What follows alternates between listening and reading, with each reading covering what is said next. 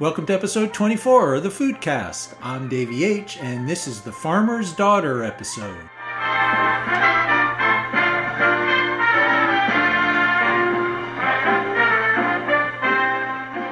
And that was the theme to the 1963 TV show, The Farmer's Daughter, a show I'm too young to remember, which I realize is incredible that such a thing could exist. I opened with that in honor of one of my favorite Facebook followers who blamed me for earworming her as I posted the teaser images for this week's episode, referencing The Farmer's Daughter. And if that follower is listening, I got you again. At least it beats being rickrolled. In this week's episode, I interview Pete Pacelli, who, along with his wife Kate, a real farmer's daughter, runs an establishment called The Farmer's Daughter.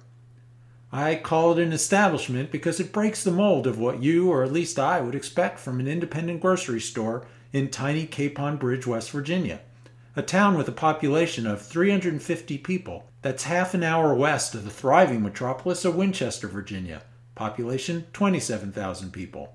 But it's the kind of establishment you wish you had in your town. It's as if your favorite local independent coffee shop that invites you to relax and spend a few hours sold a full line of groceries and did whole animal butchering on site. I talked to Pete about the business of running this kind of store and the art of butchering. One of the ways Pete and Kate develop a community for their store is by running events in which customers can go behind the scenes and learn about their craft. We're lucky enough to take a sneak peek into one of those events as Pete butchers half a hog and walks about 20 people through the process. And this is all part of the continuing series of my exploring my relationship with eating animals, and we'll talk a bit about where I am with that too. But first, rant.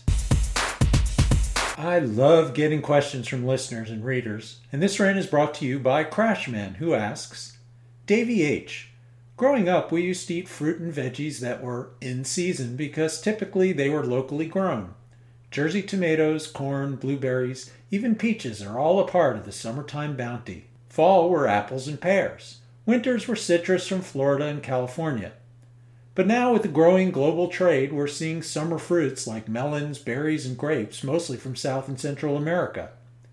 In addition to messing with my head, I'm not all that sure that health and growing standards in these other countries are as rigorous, and it certainly wouldn't come as a surprise if agricultural inspectors were bribed to allow substandard fruit and veggies from these countries to be allowed into the U.S. and sold. I suppose I should be less ambivalent since being able to eat fruit normally associated with summer all year round is worth getting excited about. But I'm not quite there yet. Stuck with an eating pattern that I feel no reason to give up. What do you think? Best regards, Crash. Well, Crash, it's a loaded and dense question. It's also dangerous, since when it comes to questions about food, I'm like the guy who, when you ask him what time it is, builds you a clock. And then he tells you how it works, gives you a history of time, plays the theme song to the show It's About Time. It's about time, it's about space, about two men in the strangest place. It's about time, it's about flight, traveling faster than the speed of light. Here is their tale of the brave crew. And eventually, may even tell you the time. Anyway, let's get past the political aspects of your question first. I have a fatal flaw that I always assume the best of human nature and that inspectors taking bribes is the exception and not the rule. And if you look at the job ratings at sites like Glassdoor.com, these guys make a decent living with lots of overtime, and that leads me to my biggest concern. USDA inspectors are overworked, not overgreedy. For greed, you have to look elsewhere, such as presidents past and current in Congress, all of whom are on the dole of Dole and other big food companies. Over time, in an effort to cut spending and to turn a blind eye to corporate malfeasance, the number of USDA inspectors continues to decrease, and their inspection effort is more about inspecting paperwork than it is about inspecting food.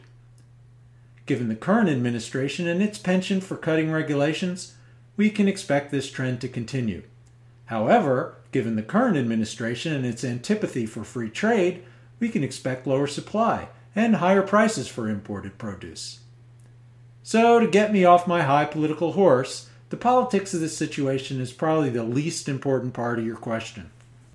The bigger question is in season or all season? Is there a difference? And it's a bigger question than you're actually asking because it raises the whole quagmire of imported or domestic, in season or out of season, organic or conventional, and small local versus large corporate monoculture farms. The question of which is better depends on your values and how you prioritize concerns like taste, nutrition content, other health concerns such as dangerous pesticides and herbicides, sustainability, and social considerations like worker treatment.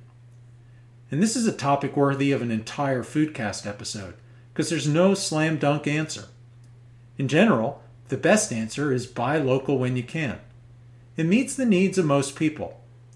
Let's look at local produce from the perspective of taste, nutrition, healthfulness, sustainability, and social considerations. Fresh produce tastes better. I don't think anyone would argue that an apple that's grown 50 miles away is going to taste better than one that had to travel 3,000 miles before coming to your door. Furthermore, the fresher the vegetable or fruit, the more of its amazing nutrition content is preserved. And that claim's bared out by tons of research. While most local small farms can't afford to pursue organic ratings, many of them allow organic principles. And while organic sounds nice, it's not always as nice as it sounds. And there are many cases in which the individual food choice may be healthier and more sustainable when opting for conventional over organic. It really depends on what you're eating and a whole bunch of other different questions. As I said, this is a huge subject that I could dig into more in a future episode if you, the listeners, are interested. Back to sustainability. Large corporate farms don't have the same incentive to maintain the land that smaller farms do. Corporate farms are in a position to move on once they're done surface mining the soil of their current fields. Because that is what they're really doing. They're surface mining the nutrients in the soil until they bleed them dry and then they move on. Small local farms are dead once the soil is depleted. Finally, there are social considerations, which primarily is focusing on the rights of workers.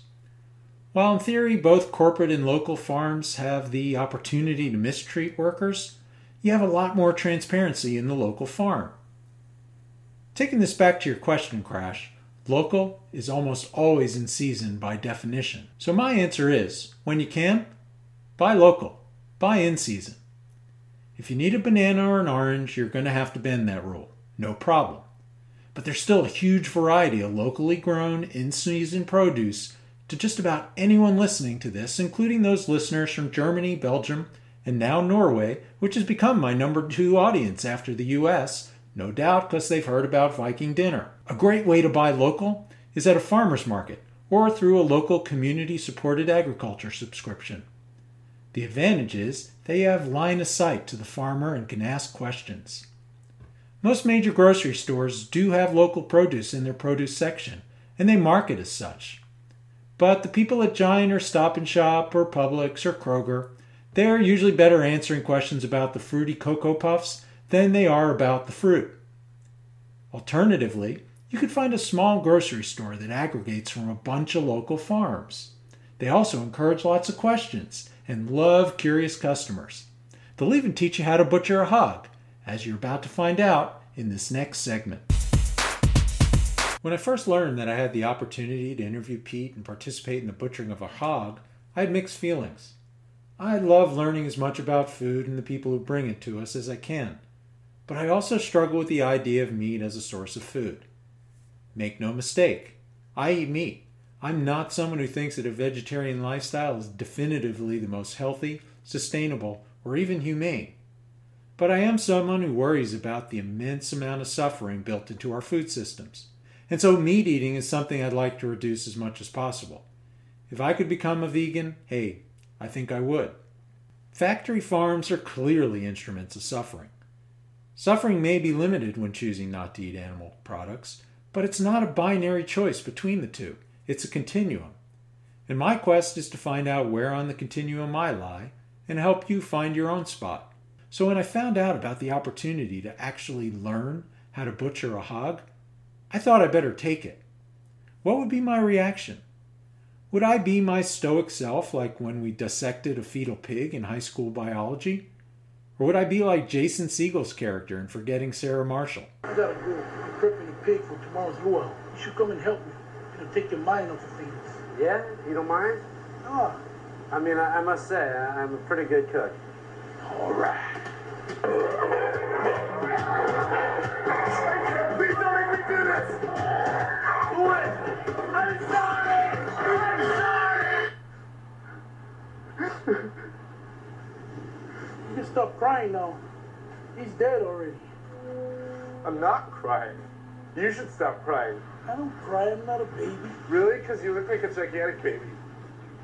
I'm sorry, I didn't mean that at all. For the next 30 minutes or so, we'll bounce between the Hog Butcher demo and my interview with Pete. The demo's not in chronological order. I tried to align the parts of the demo with relevant parts of the interview. It's a little different format from what you're used to on the Foodcast, but what the heck, we were getting in a rut anyway. So let's start out with Pete introducing himself to the demo audience. Hey guys, thanks for coming tonight. This is our first public hog demo here at the Farmer's Daughter. Today we're going to be breaking down a pasture-raised Berkshire and Blue Buck Cross hog raised by Quicken Farms over in Shanks, West Virginia. So they raise exclusively for us at the moment. Everything is 100% raised on pasture. They're free to forage for whatever they like. Now they are supplemented feed throughout the year so that they can accumulate that mass that we need them to get to finally make it to the butcher block here. It's been really cool for us to work with them too, because they have been wanting to get into farming on this scale for a long time, and they haven't really had an outlet locally. And we were about to open the store, and we didn't really have a source. So there was kind of a nice leap of faith for both of us in establishing our relationship, and week after week, bring them in here. First things first, our tools. For our hog, we use 3 primary tools. We use a boning knife, generally between 4 and 7 inches. It's a smaller knife, easy to maneuver, helps us work around bone and clean up steaks and roasts and things like that. And then we use what is called a breaking knife. It is a larger knife used for larger cuts. So, for example, breaking a whole carcass into subprimals. And then for the rough cuts, we use our trusty handsaw here. This is a butcher's cut. It's kind of got a tapered edge, so you can get in between rib bones and saw through vertebrae and things like that. So those are primarily the 3 tools we use. We use some other knives here and there, but really, if you have these 3 items, you should be able to butcher most 4-legged animals, honestly. Some people like to use a skinner to skin, but I find that a boning knife works perfectly fine. And most of us here prefer Victorinox. It is a Swedish-made knife. Great bang for your buck. This guy was about $30. Should last me about 5 years. We're gonna start. So this is our whole carcass. It is split. I'm going to flip it around for you so you can see what we're working on a little better before I start breaking. So this is the whole carcass, split right down the middle. So they first take off the head, right at this ball joint, and then they use a saw and drop it right along the spine, splitting the feather bones in half, all the way down the spine, through the tail, and the H-bone. So it really exposes everything that we need to see in order for us to butcher efficiently. So the next thing we do is we remove the leaf lard. And this is that stark, white, good, hard fat that we render to make lard. Great for baking, just about anything. You can fry with it, use it instead of butter. Biscuits, all sorts of stuff. Is that what you sell over this? It is. It's what we sell in the freezer. So we stockpile this usually for a couple weeks, so we have a large enough batch, and then we render it down. It takes about 4 or 5 hours on low heat, and then we filter it through cheesecloth to get out any impurities, and what you're left with is that finished product of white fat. And the function of this being inside of the cavity is to actually keep the organs in the stomach warm. So that's the functionality behind it for the actual hogs. Okay, so we're going to start cutting. And first things first, when breaking a hog, what we do is we take off the tenderloin. It's our most expensive cut. It's the most tender cut, pretty much on any animal. and it's very unique. It sits on the inner part of the vertebrae. So a lot of our cuts are going to be shielded or hidden behind bone, and this one is not. Some hunters will call it backstrap or inner backstrap, or the sweetmeat on the inside in relation to deer. So we met our hog, we met our tools, and we made our first cuts into the hog. So now let's actually meet Pete, head butcher and co-proprietor of The Farmer's Daughter. Welcome, Pete. Thanks for having me, Dick. Why don't you tell me your background on what led you to open Farmer's Daughter?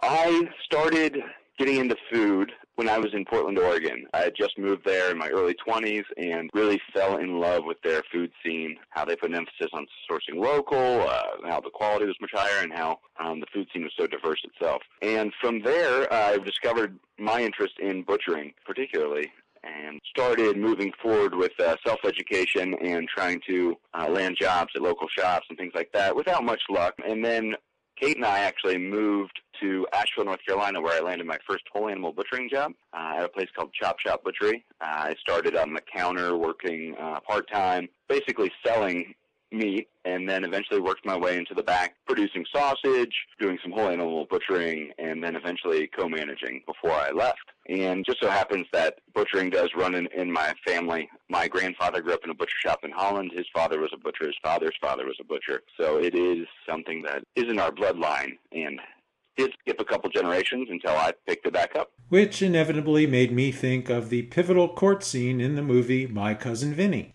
Well, my father was a mechanic. His father was a mechanic. My mother's father was a mechanic. My 3 brothers are mechanics. 4 uncles on my father's side are mechanics. You and Kate came back to West Virginia. Mm-hmm. And what actually led to opening the store? Well, I was working on opening a store in North Carolina, actually, and my partnership kind of fell apart just before signing the lease, which in hindsight is a great thing. It was before the lease. And we had already appropriated a lot of funds to open up a store, and Tim and Beth Reese, my in-laws, had purchased a building in Cape and Bridge near their family farm and proposed the idea of us opening our store here. We were expecting our daughter, Josephine, to be born about 6 months after the proposal, and it just seemed like a great fit to move closer to both of our families and provide fresh food in an area that doesn't often have that readily available. Could you expand a little bit about what it's like around Cape on Bridge? Sure. We're about 2 hours west of D.C., right on the Capon River. It is very beautiful, rugged terrain. They say it's the gateway to the mountains. We are in a rural area. There are plenty of farms, but there's a surprisingly low availability for fresh food in the area. A lot of West Virginia's livestock and produce gets exported to the metropolitan area. So our idea was to essentially just open up a small grocery offering fresh local produce, dairy, grains, and then a whole animal butchery program. Typically in rural areas, the kind of services you're looking to provide is your farm stand. In the urban places, the gentrified neighborhoods, you have some of the upscale markets that feature local food. Now, I've been to your store, and it seems like it's kind of in between there. So is that really what your vision is? It is. We are trying to provide quality products at an affordable price and offer a little bit of everything. We have heads of garlic for 50 cents a piece. We have potatoes for $1.25 a pound. And then we have high-end quality meats ranging up to $19.99 a pound. We kind of run the gamut, but we do want to offer a little bit of everything and, just kind of fill a void that's existed here since the big commercial supermarkets popped up. How do you identify the suppliers? We had a lot of help from my in-laws, living out here for a while and farming themselves. They had contacts in the area, and then we also had a lot of help from our local agricultural service agent, which is Stephen Starcher for Hampshire County. He put us in contact with our beef farmer and introduced me to the slaughterhouse that processes our hogs. So we had a lot of help from the state ag department. This is a good segue into the discussion on the store suppliers. One thing was sure from the demo. The beautiful, rich red color of the meat on the Farmer's Daughter hog looked nothing like the pallid gray pork you find in the supermarket. And this came up as a topic of discussion in the demo from an erudite member of the audience. Just the animal in general does not look like the other white meat that we would get in a store. No, I never really understood that. It's not so white. Wow, if What's it's the difference? if it's Is it just big because ag it's and a pasture? Yeah, a lot of it's big ag. Yeah. Yeah. These guys, they're loved. Their diet too is a major part of that. Most of the year, these dudes are out foraging for clover, acorns in the fall. They're just generally happier animals. But yeah, it should be nice and deep and red. They were loved until They were loved until Tuesday. And now they're being loved after Tuesday. and they're still being loved. And what kind of standards are you putting on the farms that are supplying you food? Well, we exclusively carry pasture-raised, antibiotic, and adeno-hormone-free meats, all raised locally. We are fortunate enough, being in a rural setting where we don't have to go further than 40 miles to source any of our proteins. So our beef is coming from a town called Burlington, West Virginia, just over the county line in the Mineral County, 40 miles west of us. Then we've got our hogs coming from Quicken Farms. They are outside of Shanks, West Virginia, just about like 15 miles west of us. And then lamb and poultry are actually raised on Taproot Farm, my in-laws farm, just 2 miles from the store.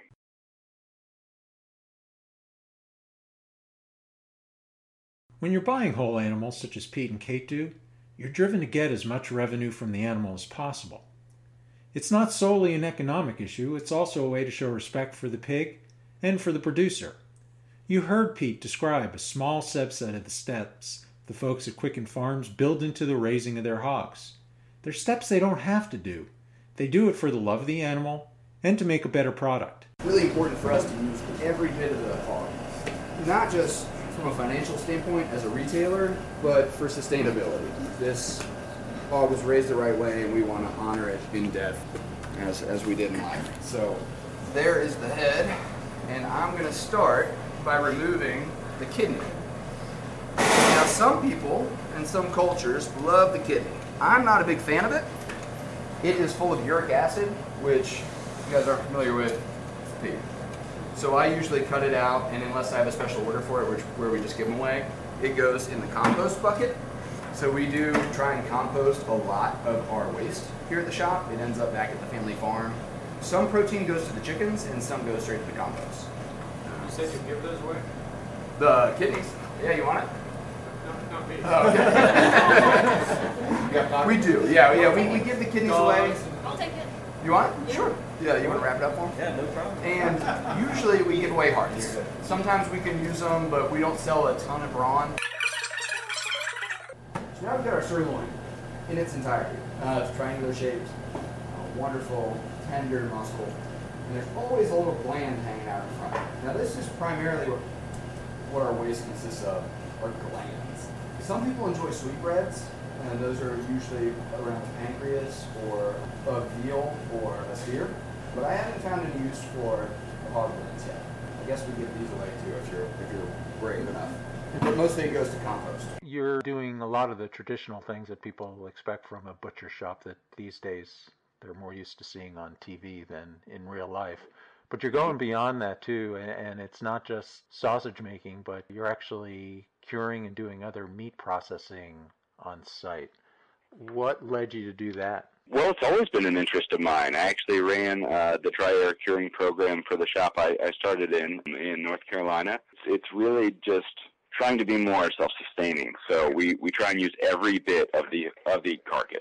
And you can only do so much with certain things before you get to curing muscles to prolong shelf life and also add some nice, interesting flavor profiles. Like our sweet capicola, for example, is a cut from the shoulder that we then brine to help cure it and then smoke cure it as well. So we take something that has a fresh shelf life of about 7 days and increase it to about 28 while drastically changing the flavor profile as well and creating, in my opinion, a tasty product. And it's not just your opinion. You've recently been recognized for that. We have, yeah. We just recently won 2 national awards for 2 of our charcuterie products, our sweet capicola that I was just talking about, and our pate campagna recently received Good Food Awards just last month. Congratulations for that. Thank you. Our demo included samples of the pate campagna, the sweet capicola, or as Tony Soprano would call it, gabagoo, as well as tasso ham and some other really delicious treats that they make at Farmer's Daughter. I'm not a big pate lover, but the pate campagna was really good, as was the capicola. I think the tasso ham was my favorite, Maybe they should enter that next year. We use all of our livers for our pate campagna, which we have sampled over there if you guys want to snack a little bit. In fact, we have a hard time keeping up. But some of those other organ meats, we have a hard time moving. So we generally try and repurpose them in the form of compost.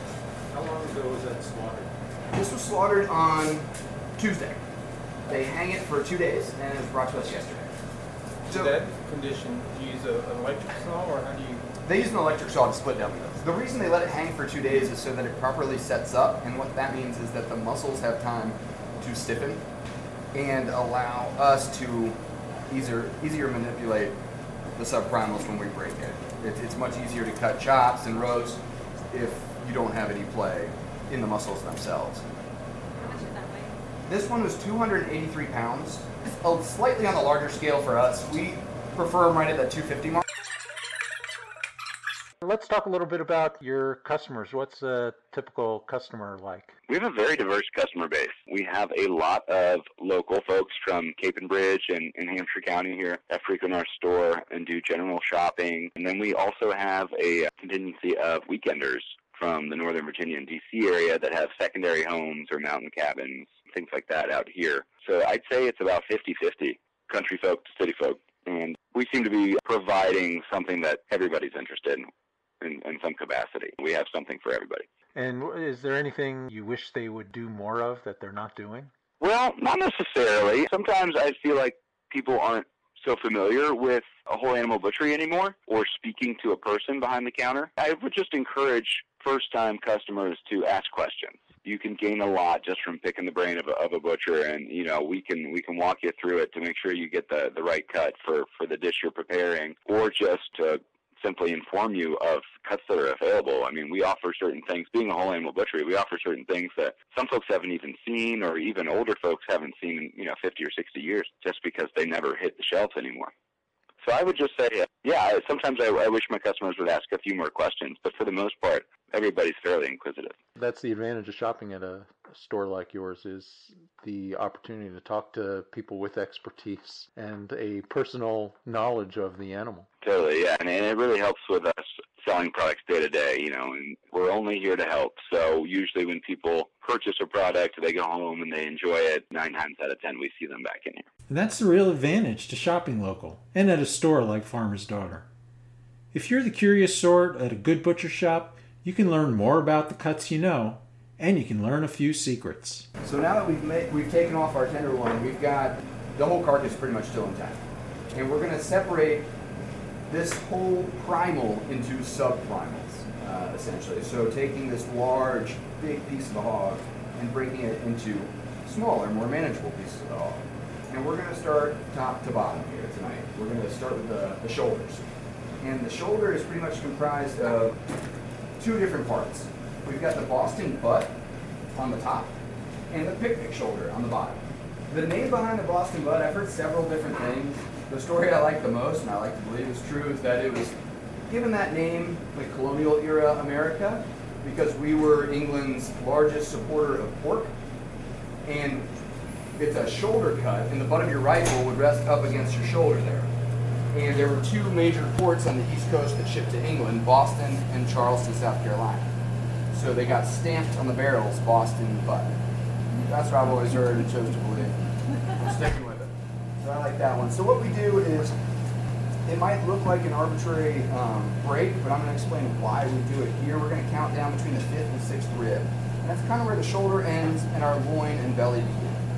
So right now I'm going to make my count. 1, 2, 3, 4, 5, and 6. And I'm going to make a little mark, so don't forget, splitting the 5th and 6th rib.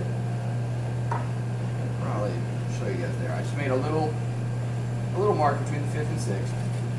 And then this is our first saw cut of the hog. So we'll get our saw here, and I'm going to split the vertebrae and go right through the feather bones. And then I'm going to come down between the 5th and 6th again and make a little cut on the sternum. And now we should be through all of the bone that is keeping us from removing the shoulder from the loin. So now for these big cuts, remember we like the breaking knife. You always want the tool for the job, and I was always pretty much taught, try to use a knife but it's bigger than what you're cutting. So we wouldn't want to get in there with a boning knife and force it. So I like to put a little bit of pressure to kind of open it up. And what I like to do first is remove a cut that you don't really see very often anymore in commercial grocery stores or really outside of whole animal butcher shops, and it's called secreto. It gained that name from its popularity in Spain. Chefs kept putting it on their menu and everybody wanted to know what it was, and they wouldn't tell them because they didn't want their competitors to get hold of it, so it was a secret. They called it secreto, but it's essentially pork skirt steak, and it sits right above the spare ribs and the belly. And it's got a pretty clear definition. We've got it is this darker colored cut that resembles beef skirt steak that kind of works its way over and across the drop loin of the hog. And you sell that here? We do, yeah. We like to use it a lot of times, stir fries, marinate it, fajitas. And now you know the secret of the secreto. There's all sorts of stuff your butcher's going to know, so be curious. Back to the interview, though. What would you say has surprised you the most about the process of opening the store? Wow. I didn't quite foresee us having so many weekenders frequenting the store. We knew there was a group of folks from the metropolitan area that would come out here every now and again to either, see the leaves changing colors or have hunting cabins or things like that. But I didn't realize what a large percentage of our customers would be traveling from out of town. I've got regulars from not just the Northern Virginia area, but the Shenandoah Valley. Favorite customer of mine, John, comes up from Edinburgh every couple of weeks, which is about an hour drive, just to shop at our store and support the local slow food movement and grab some quality eats. Have you had to change anything, or has that driven you to change anything from your original vision? Yeah, we've put more of an emphasis on prepared foods than I had originally planned to. They sell very well for us, and we are using some of these mid-range cuts that people aren't so familiar with. So it's a great way to introduce those cuts to people if we prepare them ourselves in certain dishes, soups, or sandwiches and things like that. So yeah, that's been a much bigger part of our business than I had anticipated. So you're serving as a kind of a gateway to people eventually experimenting with cuts that they'd feel are exotic. Yeah, we now do prepared food 3 out of 6 days that we're open every week, and hopefully in the future we'll be doing daily. What are the kind of prepared food options? Every Friday we do soups. It's a great way for us to use our bones to make stocks, and then also help introduce people to like cross-cut beef shanks, which they may not be familiar with. So we do soups every Friday. We do a sandwich that rotates every Saturday. We actually have not repeated a sandwich yet. We come up with something new every week. And then we do Carolina-style pulled pork every Sunday. So what's your favorite part of running the store? I guess it's 2 things, really. I get to do what I love. I absolutely love butchering. For some reason, I just enjoy it. Always enjoyed preparing food for people. Something very gratifying about that for me. And then one thing I've really come to enjoy after opening the store that I didn't foresee being the case is I love cutting a check to my local farmers as opposed to somebody with a feedlot 3,000 miles away. It's just really gratifying to be able to hand it to a small local farmer that I know is going to put it to good use and keep doing the right thing and raising a sustainable, respectable product. It's been really rewarding for us. What do you find most challenging? I originally posed this question as what's your least favorite part of running the store, but what do you find to be the most challenging? I think, and I don't think it's specific to butchering or running a grocery. I think it's just small business. It's a lot of hard work. You are the one that's responsible, not just for the product, but for your employees and everything. The detail is sometimes overwhelming, but I think it's that. Just the ins and outs of running a small business are taxing sometimes, and Kate and I have a small child, and I'd like to spend more time with her, so I guess the time that it consumes. But hopefully, and we're getting to that point, you work hard enough and you surround yourself with good people so that you can get out of there more frequently, and we're finally starting to see the light at the end of the tunnel there, taking some personal time. So I would just say the hours. It becomes taxing at times, but eventually it seems like you get through it. Product-wise, what's your favorite product to get customers hooked on? I would have to say it's our meat. We're offering something that maybe shouldn't be so different from the commercial product, but is. Sometimes it's hard to explain, but I would say our meats in general, and in particular, our pasture pork and our dry-aged beef. And by dry-aged beef, I mean when we separate the carcass into subprimals, we age back cuts, and what we do during that process is simply age them in an open-air cooler so that they lose water content. And every day that the product loses water content, it gains a higher concentration of just beefiness, great beef flavor. And it actually, the enzymes in the muscle themselves help tenderize them. So that paired with our pasture-raised pork, which Ed and Becky Morgan of Quicken Farms have done a fantastic job raising. They get to forage for a significant amount of their diet, whether it's acorns or clover or whatever they're foraging. I think it changes the flavor profile of the protein as well. Okay. So I'd say the meats. What do you see as the future for the Farmer's Daughter? We're hoping to just keep growing in this location for a while, and then the idea is to open up a secondary location. Nowhere specific yet. There's a few places we're keeping an eye on, but we've increased our beef production by about 50% in this last year. We've added staff members, and we're just going to keep focusing on the day-to-day here for the time being and continue to grow this business and keep our focus on providing a quality, sustainable product. So take care of your current customers and try and provide that same level of service to a bigger network of customers in the future. Yes, and while also expanding into events and classes like the one you attended the other night to help educate and promote the business. Based on your first experience with that class, it was very well attended. It also demonstrated the loyalty of your staff and just how they are into helping you reach your mission too. So that was a great experience. Thanks for that. Yeah, thank you. Yeah, we've been extremely fortunate with our staff. How can people learn more about Farmer's Daughter? We do have a website, farmersdaughterwv.com, and it will be expanded shortly to give a little more information about who we are and what we're about. You can check out our Facebook page, or you can drop in and pick the brain of one of our butchers. And I'll have links and all the other good contact information in the show notes for this episode, so people don't need to write anything down. And speaking of picking brains, there's one last segment to share from the demo. Pete was wrapping things up, but much like the kid in class who reminded teachers they forgot to assign homework, I reminded Pete that he promised to talk about the head. For the squeamish, other than the sawing sounds that you heard earlier, this may be the most disturbing part of the demo. If you don't want to hear that part, skip ahead 2 minutes. It's the part I really needed the most, though. We'll talk about why after Pete walks us through how they use the head. I think we're almost out of time, so if you have any questions. Do something with the head? Oh, I can. I won't break the jowls at the moment, but I will get the skin chews ready. This is our hog head, and yeah, we try and utilize every bit of the carcass, like we said. They still use a 22 at the slaughterhouse. I think he was scared when they tried. He was scared? Maybe a little bit. Yeah, they cut off his eyelids. They have to. So he looks a little frightened, yeah. So yeah, they still use a 22, close range. And what we use for this a lot of times is we either use it for two things here in the shop, head cheese or scrapple. And depending on what we use, we often have ears to play with too. So what we do is we just simply remove the ears. And then we'll remove the snout as well. So when we take off the snout, we make a little cut right above the nostril.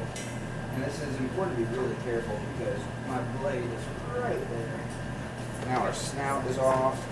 So those just go in the dehydrator with the skin cheese. We're going to fry, or in the fryer.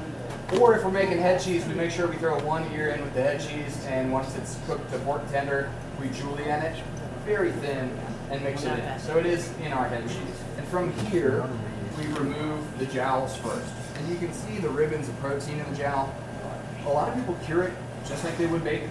You can fry it in a skillet just like bacon. It's just going to be much fattier. Traditionally, it's actually used for seasoning. Or Italians cure it for guanciale. They dry air cure it and slice it thin. And again, that fat just kind of melts. They're not the most tender to just sear, but braised, they're fantastic. We don't use the brain. We do use the tongue in both scrapple and head cheese. The brain is compromised with the 22 shot. And also, it would give our bandsaw hell to split. Doable, totally, but we'd probably go through twice as many blades. So since there's not much in there that's of use to us, we generally leave the skull whole. Hopefully you enjoyed learning from Pete about the art of butchery and the challenges and opportunities with opening a local fresh food market in a town with a small and diverse population. Whether intentional or not, Pete and Kate are creating the grocery store version of Cheers, a place where everyone knows your name and where they yell Norm when you enter the door, which is kind of awkward when your name is Dave, or maybe even worse if it's Susan. My other goal for this trip was to continue my exploration on my relationship with using animals for food. Did this change my attitude? Well, I walked out of Farmer's Daughter with a cooler full of sweet capicola, pate campagna, Asian pork belly soup, a whole taproot farm chicken, because I still think chickens are assholes, and a jar of local honey. But just in case, I also picked up a container of nutritional yeast, a common flavor and nutrition enhancement used by vegans to get some extra vitamin B12 and to make food taste a little cheesy. I was expecting the butcher demo to turn me towards the veg side. As I experienced it, though, working with a decapitated half carcass was still a little abstract, even more so than the high school fetal pig dissection. And the ongoing vision I have of happy animals growing on a farm, humanely slaughtered, beats many alternatives. I've discussed them before, so for the anti-meat listeners who are still curious about my point of view, check out the vegan episode of the Foodcast, episode 18. Or if you don't want to take the time because you're a stick in the mud who doesn't like to be entertained while learning, just reach out to me directly. So, after the demo I wasn't moved.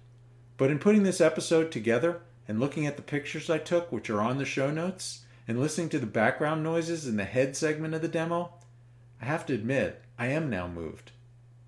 Not moved enough to make major changes in my diet yet, but moved enough to be nervous about how I'll react when the Foodcast moves deeper into the supply chain and I visit a hog farm and slaughterhouse.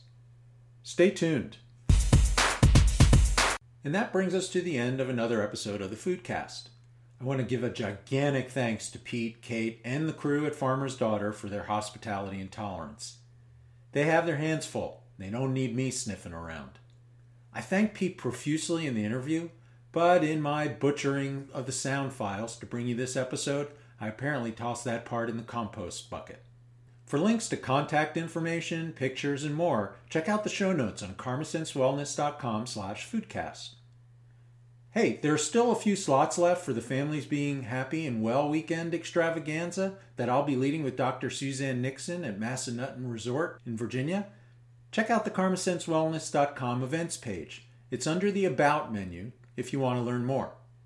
And finally, if this is your first time listening to a Foodcast and you want to learn more, check out some of the earlier episodes and consider leaving a review on iTunes. If you've been around a while and haven't yet had the chance to leave a review, let me know how I can help you make that happen. And consider sharing the fun with your friends. Enough plugs for now. Until next time, remember what your old friends Wendy O. Williams and the Plasmatics always say.